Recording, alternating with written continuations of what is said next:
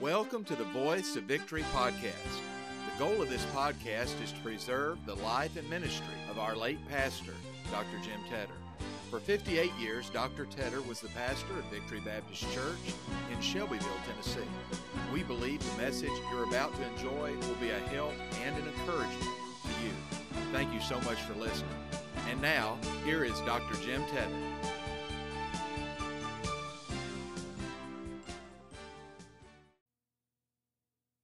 When one generation fails to serve God, how far down the road of sin does the next generation go? I don't know. If we fail to have revival in our generation, how little of revival will the next generation have? If we fail to do the will of God and keep the commandments of God, you think our children are going to rise above our level of spirituality? I don't think so. I think that if we'll study history, we'll find that each generation get a little bit farther away from God instead of a little bit closer to God. I think tonight that you would have to say and agree with me that today the churches are not what they used to be. They're not as strong in the faith as they used to be. People don't expect as much of God as they used to expect of God. People aren't willing to give as much to God today as they were willing to give to God a few years ago. I'm not talking about in financial ways. Surely today our offerings have increased from what they were a century or two ago. God's people make more money. It takes more to operate a church. Send out missionaries today. But I'm talking about giving of themselves. Folks, I'm thinking right now about revival that came a few years ago where it took sometimes as much as 6 or 8 months of preaching, night after night after night before revival would come. But those old evangelists would come into a town and they would begin to preach the Word of God. They just keep on preaching and preaching and preaching, and they preach against this sin and that sin, and they preach about this commandment and that commandment, and they preach on this doctrine and that doctrine until people got revived and got saved. They tell me the Ryman Auditorium down at Nashville that for many years housed the Grand Ole Opry was built in order to meet the needs of the Sam Jones revivals that came to Nashville many years ago. It wasn't built to be a Grand Ole Opry house. It was built because a preacher needed a pulpit to stand in and preach the gospel of Jesus Christ. And they built that building, and great revival came through the Sam Jones meetings there at Nashville. Well, God raised up some more Sam Joneses. God raised up some more Billy Sundays. God raised up some more evangelists that'll just go around and do the work of God, and then God give the people in His church the heart to say, I'm going to sacrifice some of my time. We've got this old attitude, I'll come to revival 1 or 2 nights and I've paid my dues. Honey, revival is not paying your dues. Revival ought to be a privilege, as Brother Sonny said a few minutes ago. It shouldn't be a drudgery. It shouldn't be something, oh, this is revival time. Now everybody's expecting me to come, and I'll be glad when Friday night gets here. Good night, we ought to look forward to having revival. We're not like I've said other churches that said this is the day to revival, and the first Sunday in August or whatever, we're going to have a meeting. I don't think you do it that way. I think you do it when God tells you to do it. Amen? You don't just make up your mind and say, now God fit our calendar. We get on our faces and say, God, give us your calendar. And when it's time for that rustling in the mulberry trees, you let us know. When it's time for the power of God to fall, and when it's time for us to bring in a man from out of town, or you somebody that's in town to preach to us, you let us know. And you be in charge of this thing. Well, that's what we're trying to do here. What will happen to the next generation if we fail? I keep asking myself that. Well, did you notice the Bible said he didn't do that which was right in the eyes of God when I read that scripture to you a while ago? Did you notice the Bible said he didn't walk in the commandments of David his father? Did you read that scripture a few minutes ago? Did you know that brother from David's time, well, his son had a kind of a little bit of revival, and then Joash came on and he had a pretty good revival under him, probably one of the greatest revivals Israel had ever seen. But what I'm saying is they began to deteriorate, they began to go away from God, and instead of each generation getting better and better, they seem to drift deeper and deeper into sin. And that's what's happening in our nation. Folks, that's what's happening in our nation. Instead of each generation getting more loyal to God, dads and moms in our generation said, we don't need to come to prayer meeting. And you know what the next generation is going to say? Well, if dad and mama didn't need to go to prayer meeting, we don't need to go to church on Sunday night. And prayer meeting. We'll just eliminate 2 of them now. They eliminated one, we'll eliminate another. And the first thing you know, churches will be having drive-in theater meetings, where you just come to church and you nighties if you want to, and your curlers in your hair, and your fuzzy house shoes on, your pajama legs sticking out from underneath your robe, and you just drive the old Betsy up and roll down the window and get a speaker and put in there, and some fella from a microphone inside the theater somewhere preaches a little sermonette, and you go home saying, I have served the Lord. And how convenient it is. I don't have to get up early. I don't have to get dressed. I don't have to do nothing. I don't have to give any offerings. All I got to do is just drive to the drive-in theater. You say, preacher, you're making fun of something. That's already happening, honey. That's already happening in the name of religion, in the name of Christ. People are doing it every Sunday all across this nation. Instead of coming to a church and meeting and singing and worshiping and taking up an offering and praising God and doing what folks ought to do, just sit out there in the drive-in, in the car, in the drive-in with the windows rolled down, listen to the birds sing, listen to some little preacherette, preach a sermonette, to a bunch of little Christianettes. Amen? That's all it boils down to. Okay, boy, I'm mean. Good night. I don't even like me sometimes. I've got word here lately, I don't like me so much I shave in the shower to keep them having to look at me. Just feel where I'm shaving instead of looking in the mirror. I want you to notice something real quickly about 4 or 5 things about Ahaz here. In verse 2, notice what the Bible said. The Bible said 20 years old was Ahaz when he began to reign. And he reigned 16 years at Jerusalem, and did not that which was right in the sight of the Lord his God, like David his father. And he walked in the ways of the king of Israel, not the king of Judah, but the king of Israel, yea, and made his son to pass through the fire. I did a little word study on that one time. Pass through the fire. What's it talking about? There was a certain heathen god named Molech. Molech was a big brazen statue that, literally, he was a big furnace. His belly part of him here was a big open furnace, and they would put wood and coal inside that thing, and he would get just red hot. And these people would come out with their drums and with their wild music and singing, very similar to rock and roll today. Very similar to rock and roll music today. And these people that worshiped Molech would take their little babies, and his arms were extended, his hands were extended out in front of him like so, and the heat that was inside that belly would go out into those hands, and they would become a red-hot, burning fire, just hot molten metal almost. And they would take their little babies while the music was playing and the drums were beating so loud that it was deafening, and you couldn't hear the little babies cry. They'd bring their sons and daughters and place it in the hands of that red-hot heathen god and fry those little babies alive. Now that's what Ahaz was doing. He had learned something from Molech. He had learned that God requires life and we'll just sacrifice our son. Can you imagine a king of Judah bringing his son and laying it in the hot hands of a heathen god and taking that little baby's life because he wanted to be like somebody else down the street? By the way, did you know that's the sin that's ruining and damning and destroying millions of people today? They want to be like somebody else down the street instead of like Jesus Christ tells us to be. I want to do like they do, and I want to be like they are. Well, the Bible said he offered his children. He made them pass through the fire. Then in verse 4, the scripture says concerning Ahaz, the Bible said, and he sacrificed and burned incense at the high places and in the hills and under every green tree. Well, he burned incense in the hills, the high places. They had another thing, the prophets of Baal. They would always build their altars they call them the groves. And the scripture says that this king had accepted these low-down, wicked, heathenistic standards. You stand with me? He was a male prostitute is what it was up there in the groves. And the Bible said here was a king of Judah. Here was a man that was a descendant of David. Here was a man that was a grandson of David, who was a man after God's own heart, living exactly like the heathen do. You say, Brother Tedder, we would never stoop that low. Well, what about the X-rated filth and the R-rated filth that's being shown on the televisions and up at the Capri Theater? Now, I know there's nobody here that would dare go to that. I know you wouldn't. And I know there's nobody in this church that would dare go see 666 or The Exorcist or any kind of witchcraft, Satan-worshiping, devil-exalting mess like that. I know you wouldn't. But there's a lot of people that do. And I'm not fool enough to think I'm not skinning somebody's shins right now. And we do it because we want to be like everybody else. And we don't want to miss out on anything, and we think the devil has got more to offer us than Jesus Christ, so therefore we disgrace the name of Christ and commit sins that in the eyes of Almighty God is just as much an abomination as what Ahaz is doing here in the chapter that we're reading.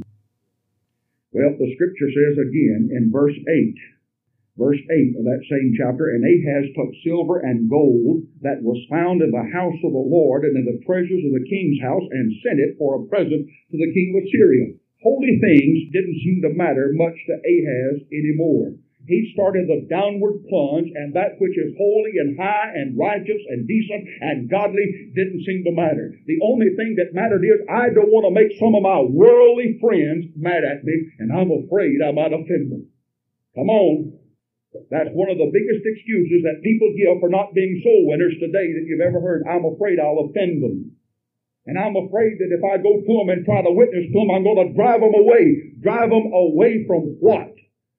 They're headed straight for hell. And friend, if you can drive them away from hell, you're going to be doing them a favor. You say, Brother Jim, you don't know my friends. I don't know your friends, but I do know excuses. And I do know that there comes a time when God's people begin to respect the world more than they do God's people. You say, you're an idiot. You go back sometimes and you read the first 5 chapters and 6 chapters of the book of Genesis. You read the names that Cain named his children. Read them. And then you read the names that Seth's descendants named their children.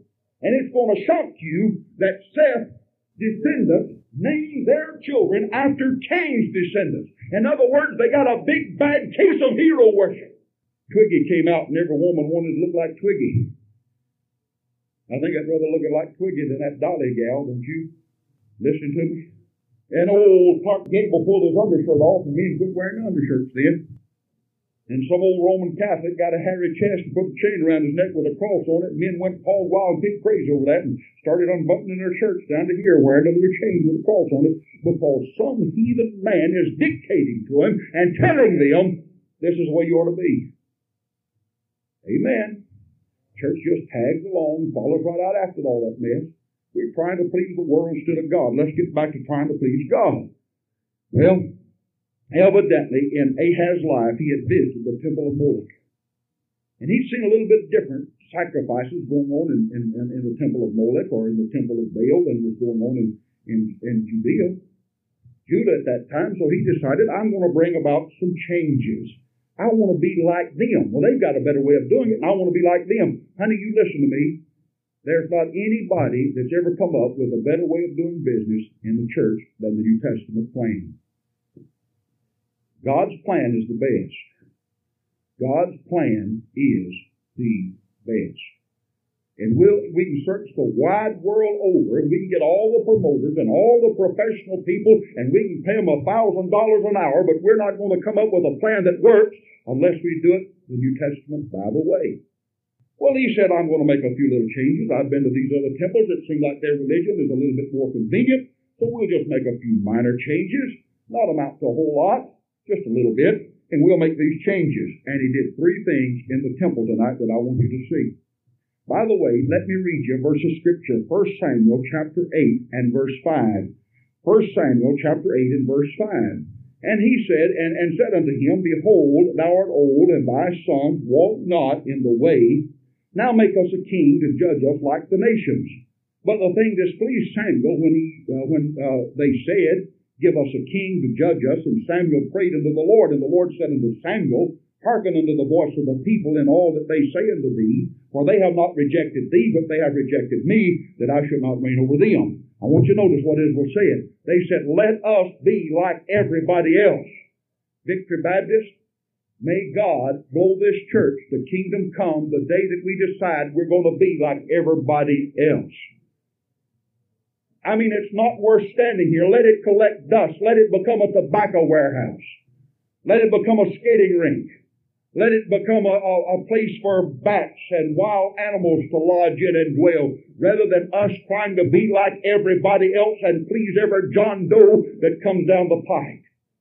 God, help us on that. Let us be like other nations. And Samuel got all heartbroken over that. And God said, Samuel, go ahead. If the people want to be like everybody else, let them be like everybody else. You know what that tells me, church? That tells me that Victory Baptist Church can become a soft soap and compromising church in 6 months. We can become that. We can be that. God said, let them do that. But Samuel, know this. It's not you they're turning down. It's me they're turning down. And every sin that you and I commit, mister, is a sin against the God of Calvary. And who is that God? The Lord Jesus Christ. Well, he said, let us be like others. And evidently old Ahaz has said, now let us make this place to where it can be like the temple of Molech or the temple of Baal. And there are just 3 little changes that needs to be done.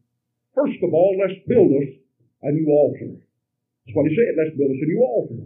And then, the Bible said that this priest went out and built that altar exactly the way Ahaz told him to build it. And when Ahaz returned home, he found his bright new shining altar there. He offered his sacrifices upon that altar and took the brazen altar of God and slid it over to the side of the temple on the north side, the Bible says. Now let me tell you a little bit about that temple. It had one entrance and it faced east. It was facing east. And when you entered into that temple, there were some articles of furniture. If you could get up over top and just rip the top off of that thing and look right down in, here's what you'd see, basically. I might have them a little bit out of order, but I don't think they're in too bad a position. The brazen altar would be the first one. It would be the one that was standing in front of the door that was facing toward the east. Then would come like this, maybe not in this exact order, but there would come the laver, I believe, and the altar of incense, and then on and behind the holiest of holies, and on this side was the candlestick, and on that side was the table of showbread. Now, if you could look at that thing the way God would see it, watch me, you'd start up here with the altar, and you'd go all the way back here to the holiest of holies, and over here the table of showbread, and over here are showbread, and the table and the candlestick on this side. Now, if you draw a line from this altar to the Ark of the Covenant, and from the table of showbread all the way over to the candlestick, you'd have yourself a cross. You remember what I told you this morning? That everything about that temple pointed toward Jesus Christ. And the first thing when you walked into that temple that caught your eye was that brazen altar. There was a fire in that altar. It was a big tall thing about like so, and at the corners of that brazen altar there were some horns that stuck out like so on the 4 corners. These animals, these priests would bring their animals, and the people would bring their animals to the priest. And the priest would take that animal that was to be sacrificed, and they would take a little rope and they'd tie that animal around that horn. It was on that brazen altar where he couldn't run, he couldn't get away. And then they would shed the blood of that animal. Now it was said that there was a little trough that was built that ran outside, that went outside the city walls, and the blood emptied out yonder through that little trough. And then they would take that offering, and they would quarter it, and then they would lay that offering on that fire, and the fire that was inside that brazen altar would lap up and consume that offering. And that was a picture of the suffering of Jesus Christ. Folks, when Jesus, at the age of 12 years old, went to that temple, that's what he was seeing those priests do. They were cutting the throats of those animals, bleeding those animals, quartering those animals, laying upon that brazen altar, and that fire would lap up around that offering and devour it. What is that significant of? That tells me that Jesus Christ had to shed his blood. Every drop of blood had to be shed. That tells me that Jesus Christ had to suffer at the hands of men as that sacrifice suffered at the hands of men. That tells me that Jesus Christ, like your soul, Herman, felt the very fires and the very heat of hell as it was consumed there on the cross of Calvary. Brother, that brazen altar represented the cross. Are you with me? That brazen altar represented the Lamb of God taking our sins, dying in our place, suffering our hell. That's what it spoke of. Ahaz says, now let's take the cross out of the picture. The blood has become offensive. People are rewriting hymn books today to keep from having the word blood in there, afraid they're going to offend some modernistic infidel. Let the modernistic infidel be offended.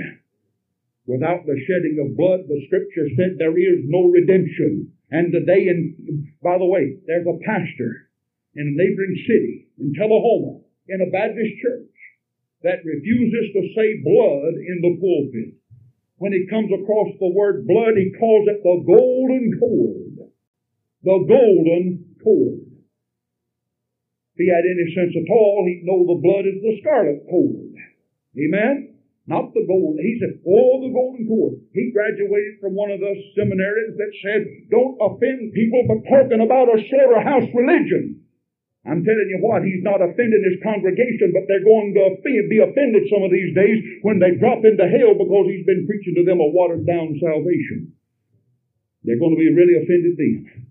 I'd a lot rather offend somebody trying to get him saved than let them be offended at me as knowing that they came to this church and didn't hear the truth. Amen? God help us. Well, this was the first thing that you saw when you entered into the temple. God is saying to us in Christianity, the first and main theme of Christianity is the cross and the suffering of Jesus Christ. Charles Spurgeon put it this way. He told his young preacher boys, he said, fellows, preach on any subject in the book. But just as soon as you deplete that subject, head just as fast as you can to the cross of Calvary and point the sinner to the suffering Son of God. Amen. That's good advice. Preach on the second coming, but end up at the cross. Preach on the offerings, but end up at the cross. Preach on hell, but end up at the cross. Preach on heaven, but end up at the cross. Preach on baptism, but ended up at the cross. And let the world know that it was on the cross that our salvation was purchased. And without the cross, and without the shed blood, men will die in their sins and go to an eternal hell. Ahaz said, let's get rid of the cross. The cross is the central theme of the Bible. The Old Testament sacrifices pointed toward the cross. When John the Baptist, the last Old Testament prophet, showed up, he said, behold the Lamb of God that takes away the sin of the world. And he was talking about his death on the cross. The cross is the central theme of the Bible. You take the cross out of the Scripture, and there's nothing else left to be preached. But yet, like Ahaz today, the blood of the cross and the old-time religion and the old-fashioned salvation has become offensive in 1982. Brother, I'd rather offend men than offend God in ceasing to preach the cross. Let us stand by the cross. Let us uplift the cross. Let us point the sinner to the cross. Let us sing that song and sing it with all the power that we've got. Burdens are lifted at Calvary. At Calvary, Jesus is very near. Well, that's one little change that he made. He just kindly removed the cross out of the preaching, and out of the teaching, and out of the public view. He deviated from his message. No longer was his hinging and centering around the cross. There's a second change that was made in verse 17. The Scripture says here that he told his hired priest. By the way, look at verse 16. Then did Urijah, the priest, according to all that King Ahaz commanded. Honey, there's a time that God's people quit doing what the king tells them to do. That's when the king starts telling them to do something that's contradictory to the Word of God. I've got just as much respect for Ahaz as I do Urijah.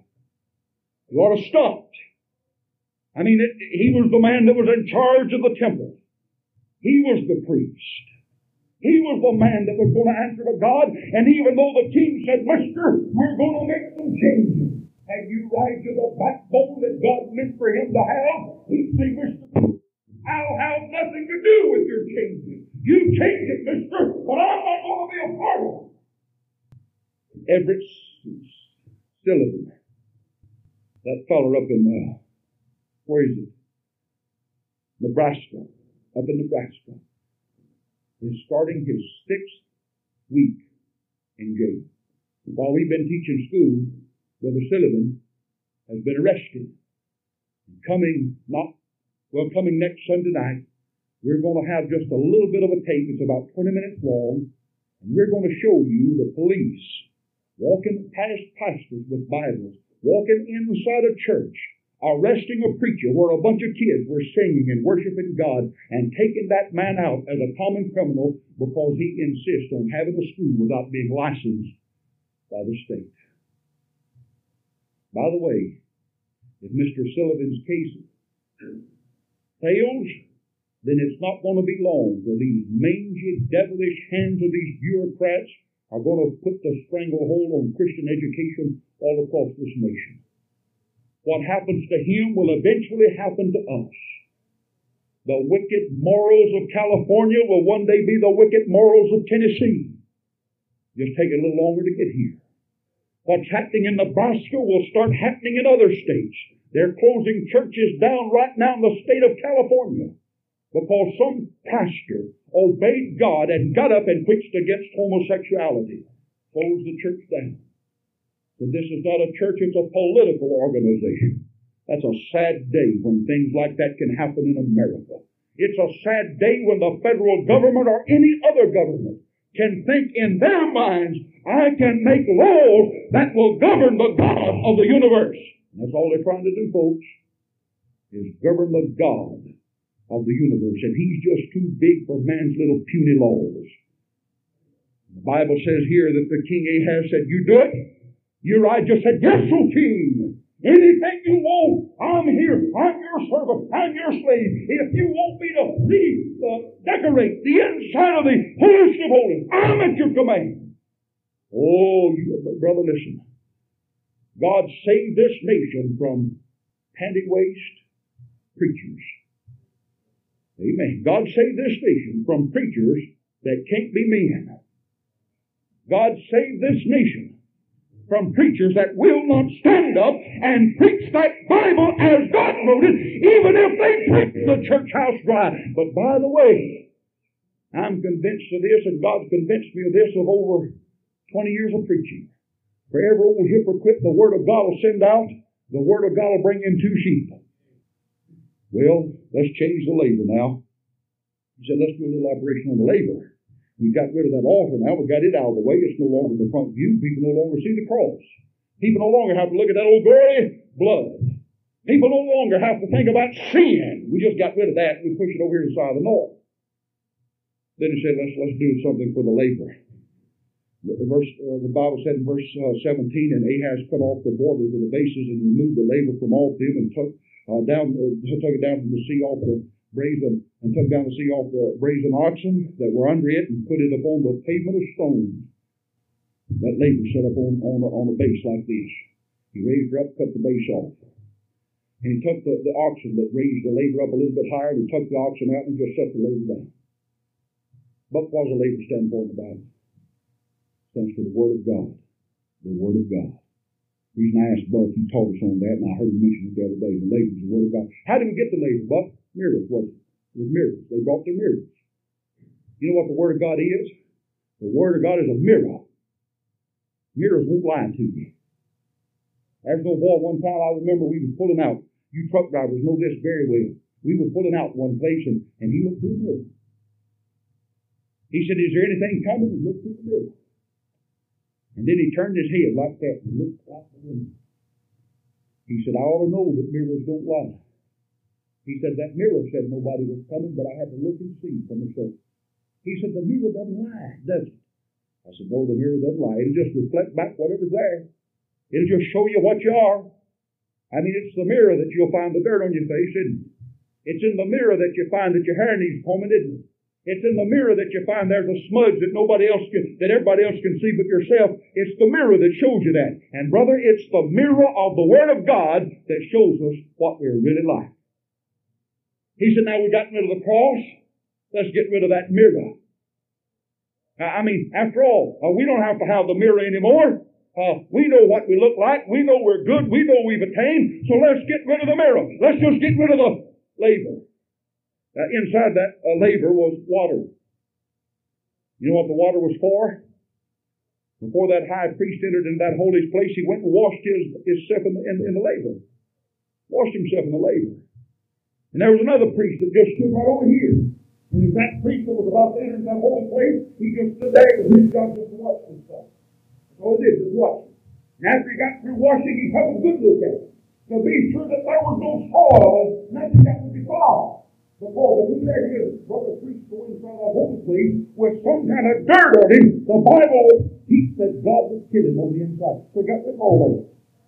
By the way, he couldn't even touch him. After he washed that laver, he couldn't even walk up and touch him anymore. After he downed those garments and washed that laver, he had to go in and offer that sacrifice to God without being defiled by human touch. Now he said, let's lower the laver. You know what he's lowering? Teaching of that old book. Let's lower it. I mean, let's find out what doctrines we like and major on those doctrines, and those doctrines we don't like, we'll just take a penknife and cut them out. I mean, those doctrines that the people like, we'll preach over them. Those doctrines that the people don't like, boy, we'll avoid them like the plague. After all, we don't want to make anybody mad. We don't want to offend anybody. Let's just lower it. Let's just let a little filth pass. Let's just change it a little bit. Last 30 years, 40 different books have been published trying to change your Bible. You accept it, I resent it. I hope you don't accept it. I hope you don't accept it.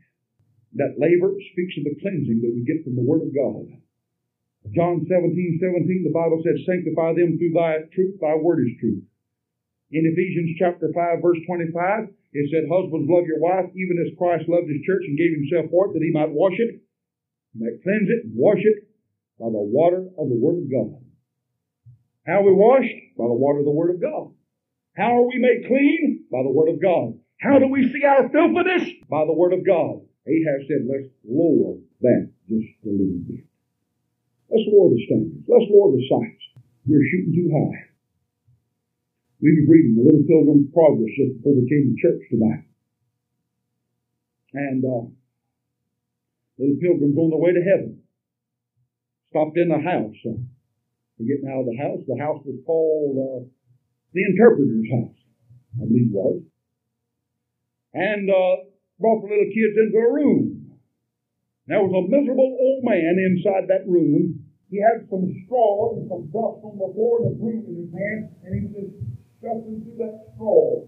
Looking. Miserable old man. No happiness, no joy, no victory, no peace. He was just looking down, shuffling through the straw. Little kids watched him a little while. They said, what's he looking for? They said, the old wicked prince has got him convinced that there's something valuable in that straw, and he's looking to find out great prize. And the little kid said, the interpreter pointed up this way. When they looked up, they saw an angel standing up above him. And that angel had an invitation in his hand and was begging the old man, get on the highway to glory. But he couldn't do that. He couldn't hear the angel. He was busy shuffling through. He was walking over. He was busy shuffling through his television program. He was busy shuffling through his duties that the world demands. He was busy seeking happiness in the earth. Happiness was above. And the only way you could get your brother to look is down this way, and you couldn't get him to look that way. And you know what? There's a bunch of God's people who's that same way. They're looking down, and they can't look up. I will lift up mine eyes unto the hills, from whence cometh my help. My help cometh from the Lord. Amen? Lift up those eyes, beloved. Get it off the world. Get it in the Word of God. I promise you, the more Bible you read, the greater heaven is going to look to you. The more Bible you get familiar with, the less attachment and the less pull this world is going to have on you. But we've lowered the labor, haven't we? We've lowered the standard, brother. We've lowered the measuring stick. And we're measuring ourselves with ourselves. And the Bible said in 1 Corinthians, the man that measures himself with himself is not wise. Let me show you how we're doing that. I'm not going to come to church on Sunday night, because I can tell you some Sunday school teachers that don't come to Sunday school on Sunday morning.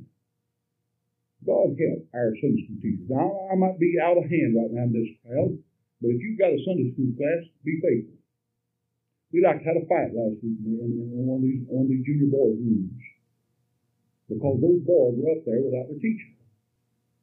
Teacher, if you're teaching in Victory Baptist Church, look upon yourself as being late if you're not here 15 minutes till 9. I congratulated one of our lady teachers, Miss Bonnie Porter. I watched her today. I just stood down here in this thing, looked up there. We had One teacher. I don't know how many more, but we had one teacher standing up there at the head of those class, greeting those little boys and girls when they came into her class. You know what? We needed 1, 2, 3, 4, 5, 6, 7, 8, 9, 10, 11, ever how many teachers we got standing at the door, waiting for those little kids to get here to greet them and make them feel like you are somebody. I didn't expect that to go over too good, but I'm telling you like it is. You know what? We walked through a mall last night. Did you ever try to buy a size B shoe? B-width shoe. Jim Baines has got a size B foot. And they talked me into the notion of taking him to Nashville to find him a pair of shoes. We walked through every mall, went into every boot barn, every shoe barn. If it even smelled like a foot, we'd go in it. We're trying to find him a size B-width shoe, and we've not found one yet. And we walked, first time in my life I'd ever been to Hickory Hollow Mall. That's a beautiful place, isn't it? Hickory Hollow Mall. Man, I walked through there. And I got down there to where they had it look like a jungle and vines and flowers and trees and beautiful greenery growing. And it was growing about that high off the ground, and it was literally any little kid could get over in it and play hide and go seek if you wanted to. I pointed that out when we went by. My wife. I said, look at there, honey. I said, those flowers are not trampled on. And I said, there's no little kids over yonder vomiting in the water fountain. Amen.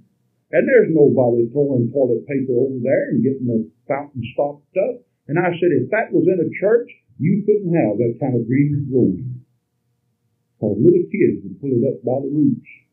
And Mama said, honey, you shouldn't do that.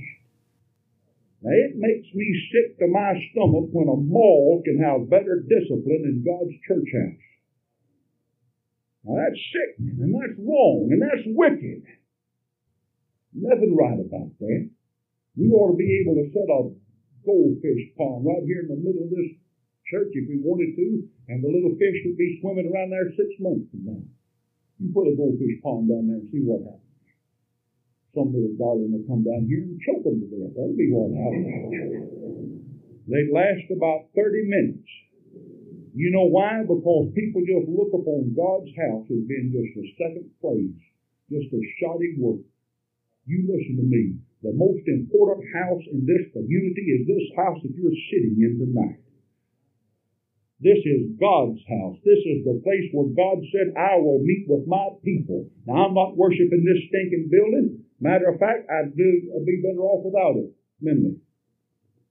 Because we got to worry about getting paid for it. Amen? I'm not worshiping this building. And this building is nothing more than a barn to house God's little lambs. But it ought to be respected. People shouldn't roam these halls while the gospel's being preached unless they're out there for a reason. Now, there's a reason for people to be out there, but not a whole 100 people. Bucky was up here teaching the other day, and I had to go in the back, and I heard someone go, I said, what in the world? I opened that door, and there was 14 people just jabbing up and down these halls. No, 14 nothing, 14 up there, and 14 there, and 14 more there. Walk in the office, and there's 14 more. Honey, our office is not that big. Oh, tell me. Boy, we're getting the fat in the fan now, ain't we? Little old young'uns, bless their hearts, wondering what. Somebody told me, I didn't know this, somebody told me the other day some of our kids sat up there for a half an hour waiting for a Sunday school teacher to show up. Honey, that's got to change. Now, more buses we operate, the more of these little urchins we're going to bring in. You want this church to get burned down, you just leave them up there by themselves long enough, honey. You'll walk in some of these days, you won't recognize your darling little kids or your darling little Sunday school room. They'll change it into a jungle. But it don't happen that way at Hickory Hollow Mall. Why is it that people treat God's house? Herman, why is it that we get up on Sunday morning and these microphones squeal? You think anybody messes with a PA system at Hickory Hollow? You think there's somebody that will walk in behind the stage at the Grand Ole Opry House and get a hold of that PA set and play with it because it's there? Why? That God's house is treated like a hen house. when it ought to be treated with all the respect that we would show any other place on the face of this earth. Folks, I'm confident that these musicians don't mind you playing these instruments, but I am also confident that it's a sin and a shame to abuse either one of them. Let's lower it, preacher, let's lower it. Let's lower our standards. Let's get our way of living down below Victory Hollow Mall. Let's get our way of living down below the Grand Ole Opry House. Let's get it in church where you can do anything and everything that you want to do. A few years ago, during invitation time, an old boy hugging up on a girl sitting over here. Do you remember that in the old church house? Hugging up on a girl, loving up on her. I looked back there, I said, "Fellas, get your hand off that girl." And he said, I said, "Mister, get your hand off that girl." Well, that time, man, she about ready to start hugging up on him. I said, "I'm going to have to stop this or somebody's going to get embarrassed." I said, "No, get your hand off that girl before I take your hand off of her." You know what? Parents said, bless his heart, he better not talk to my young'un like that. You better teach your young'un quit lovey-dovey up in old home. My soul. You listen to me? Let's lower the standard, preacher. Let's get it down there in the muck and the mire. Let's get it down there where we accept anything that comes along. I mean, after all, let's lower that label. After all, I know it's a reflection. After all, I know it's for cleansing. But let's lower it a little bit. No, let's lift it up a little bit. Let's lift it up a little bit. Let's put the labor back. Let's put the oxen back under the labor. Let's put the base back on the labor. Let's put it back where it belongs. Amen? Then the next thing we do. Look at verse 18. And the Bible said in the cupboard for the Sabbath that they had built the house and the king's entry without a cupboard. Now, I looked up that word cupboard, looked it up in your dictionary, the Bible dictionary, a Bible concordance. It means a secret entrance. It means a covered wall or walkway. They had one entrance. By the way, there's just one approach to God, and that's through the cross. Jesus said in John chapter 10, verse 9, "I'm the door to heaven. I'm the door. By me, if any man enter in, he shall find peace and rest." He said in John chapter 10, verse 1, there's people that try to get in some other way other than through the door, and he said the same as a thief and a robber. Hey, by the way, you know what? God said there's just one approach, and that's the open approach. There's just one approach, and that's the public approach. There's no secret entrances to heaven. And I wouldn't give you a dime for a disciple of Christ that's ashamed of his Savior. For somebody to be saved and reject baptism, I doubt their salvation. For somebody to be saved and not sing, I doubt the sincerity of their profession. For somebody to have a talent and not use it, you can make excuses if you want to, mister, and hide behind anybody you want to hide behind. But if God's given you a talent and you're wasting it, shame on you. Shame on you. Let Christ get honor in the church. Use what God's given you. They made another entrance. Instead of the straight and narrow, they made a side entrance. Instead of the way that the whole world knows the way to stand, they said, let's slip in at the side. Let's don't come in the main entrance. Let's do a little shady stuff on the side. Let me tell you something, honey. God sees in the shade. Let us have a little secret sin. David said, if I take the wings of a dove and ascend into heaven, thou art there. If I make my bed in hell, thou art there. David said, I can't go so high and I can't go so low that the eyes of God does not behold me. Amen? God sees us. God knows us. Brother Ford, I remember that verse of Scripture over and over and over and over and over and over. And it is no need that they should tell him what was in their hearts, because Jesus knew the hearts of men. Over and over and over and over. And when Jesus knew their thoughts, and when Jesus knew what they were thinking, and when Jesus knew what they were speaking of, over here in this distance, he says such and such. God knows every secret crevice of our hearts. God knows every lewd and wicked and fault that man has. God hears every word we whisper as if it was shouted through a megaphone. God knows the thoughts and the intents of the heart, and the Bible said not only does He know, but He searches those things over. Brother, He takes the microscope and He looks diligently into the men and women's hearts. What's in your heart? What's in your heart? I know that every kid that's in this church is not going to quit listening to rock and roll music because I preached on it last week. I know that every human being is not going to quit experimenting with fornication and adultery because we told them about the herpes that they could take. I know that. And I know that this New King James Bible, there's some of you that's going to buy it and read it and exalt it and lift it up. I know you're going to do that in spite of what you've heard from this pulpit. I know that. And I know some of you are going to let your little kids run roughshod over God's house in spite of what I say here tonight. Herman, what is one of these things called? $75 or so? $75 to $100? That's not a toy. That's not a toy. That's something that God's given this church to be a blessing here. They're not toys. Use them, but don't abuse them. By the way, let me clear the air here. We're not building that room to keep people from tinkering with the microphone system. We're building that room because we think we can improve on the sound quality of our preaching services. And I, for one, believe it ought to be the very best that we can make it when we come to God's house. I believe when the crusaders sing, they ought to sing to their best. I believe when a choir sings, they ought to be to the best. Amen? When somebody steps behind this thing to sing a special, it should be shipshod. It ought to be the best. Okay? James says, be ye doers of the word and not hearers only.